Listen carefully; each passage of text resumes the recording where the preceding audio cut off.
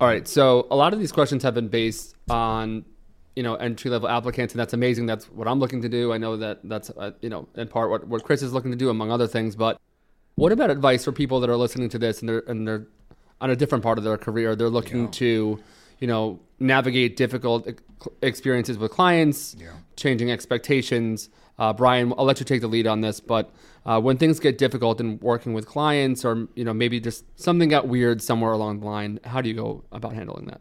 When you run into some troubles with clients, the best thing you can ever learn, if they come to you with a problem, do not defend your point of view, ever. Mm. Make that go away. Don't get angry. Certainly don't get defensive. What you want to do is listen to them actively. You want to repeat back to them what they told you. You do not want to say, well, this happened because of that, and this, and you didn't do it. They don't give a shit. They literally don't care. Your job in that moment where they're telling you how disappointed they might be about an outcome or something that you were supposed to do, you didn't do, or you have a different expectation of what was supposed to happen. You have to listen to them, and then you have to repeat back to them what they told you. Then you have to do this, which is really hard. You have to expand on what they've said. So if they said this problem was because of A, B, and C, you listen to them and you say, this problem you tell me is because of A, B, and C, and I bet it's also because of D, E, and F. You have to expand their range of concern. If you don't do that, they will not think that you are listening to them. Your first job is to have great compassion. I hate the word empathy. Empathy means, you walk around in another person's shoes. It doesn't mean you care. Empathy is too objective a word. You have to have compassion for what they're going through. If you can't have compassion for your clients, you do not deserve to have clients, period. You have to. Even when they're at their most difficult. They've hired you, your obligation is to figure it out. Unless for some reason they've been abusive, they're mean, and by every definition, they're horrible. You have to try to find a way to figure it out because they've hired you. And you have to expand on that, probably to repeat it back to them. Then they will listen to you. And it requires you to be generous. It requires you to be absolutely vulnerable. And you have to be willing to take all the blame when they raise that up or they bring something up.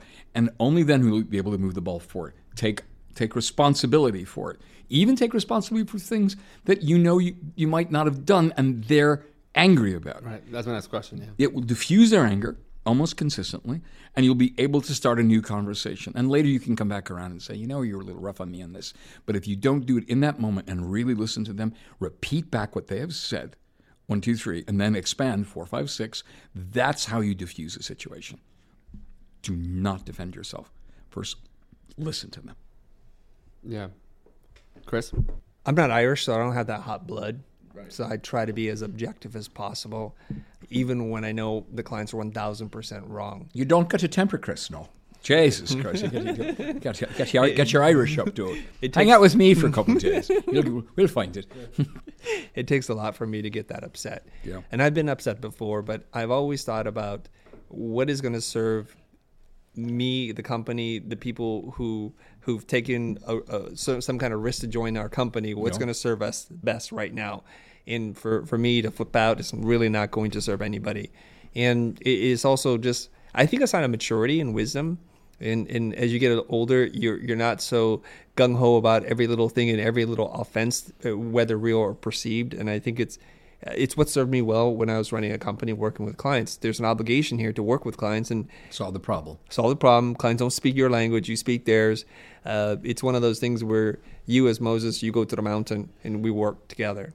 Now, I can harbor all kinds of horrible feelings and whatever, but I'm going to try to work through the problem. I think Brian said several things about taking responsibility. I mean, it takes a bigger person to take responsibility for things are not your fault. I mean, saying it's my fault when it is your fault, it's just being honest. But to step in and say, look, I don't know where this went wrong. I'm going to take responsibility. What has happened here? What has transpired that is creating this place now where you're feeling this way? Mm-hmm. And what Brian also said was, is there an opportunity for us to get this back on track? Or has that ship sailed? Mixed metaphors there. Realize that. and let's get it back on. And usually that is all people want. They just want to be seen, heard, recognized. So okay, all right, okay, we can do this. And I think the problem here is that a lot of creative people are afraid of any kind of friction at all. Mm-hmm. And so rather than bring this thing up, which they know the vibe is funky because we're really good about feeling the room, but they don't say anything, the clients are thinking, are we on the same page? Are we on the same plane? Can we see eye to eye on this moving forward? And they're probably writing you off right now. So it's better for you to speak about these things, to surface them, because once you do, the toxic energy in the room will start to dissipate. I find that whenever you speak to a problem, whether it's with your team, whether it's with a potential client or an existing client, that starts to bring everybody from an 8 or 9 on the crazy scale back down to a 3 or 4, and we can rebuild from there. And I've used this many times when projects have gone sideways to bring it back on track. And I find that young people, when they know they screwed up or they know the clients are misbehaving, they just don't say anything. And the problem doesn't get smaller, it gets bigger. Why do you think that is? Why is that fear there that stops people from being able to advocate for themselves before it's too late? And did you guys ever have a time where you felt like that was something that you struggled with? Well, I think many creatives, especially early on in their career, are still looking for their footing, their inner confidence. And we tend to look at the world so much like the clients have all the power and we have zero power. Yeah. And so we readily just give it away. And so if the client's upset, we just pretend like, okay, whatever. Or there's an issue, there are too many rounds of changes, or they're not looking at our presentation and paying attention because something else is more interesting to them. We don't say anything. So we cede power. And if you just think about it, as the relationship goes on, it only gets worse. It never improves. The best it's ever going to be is the beginning, when you're in your honeymoon stage and everybody's on their best behavior. So it's important, I think, when establishing dynamic between yourself and the client, that you have a good accounting of yourself by being confident, having some self-respect, and being able to raise these things.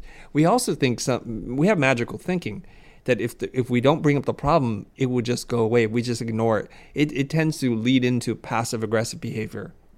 Right? We know that in any kind of relationship. For example, if you have a friend who's like, hey, yeah, Rob, I'm going to hang out at your house. You're like, well, I didn't really invite you. I'll just spend the night here, just one night. And you're like, oh, all right, but my wife might not like that. And you don't bring it up. And it just keeps eating at you. A week into this relationship, you're like, dude, we can't even be friends anymore because you're just taking advantage of me right now. And I'm hearing it from my wife every single night. So if we had just said, look, I'm uncomfortable with you spending the night here, I got to check in with my wife, not because I'm not a man of the house, but we're a partnership. And you can't just drop in and say that at random. I love you like a brother, but I need to run it by my wife because I want there to be harmony here. So just chill for 1 second. Let me find out. And also, if you're going to stay here, it's got to be just for one night. Are we cool? And then all of a sudden, it's not a hotel. It's not so bad anymore. Right. Yeah. We have to learn to speak to our fears and speak to our concerns. And you had asked this question before about if we could all go back in time and do one thing over again. What was that one thing? Communication. Mm-hmm. Yep. And that's kind of where I'm leading with this. Yeah.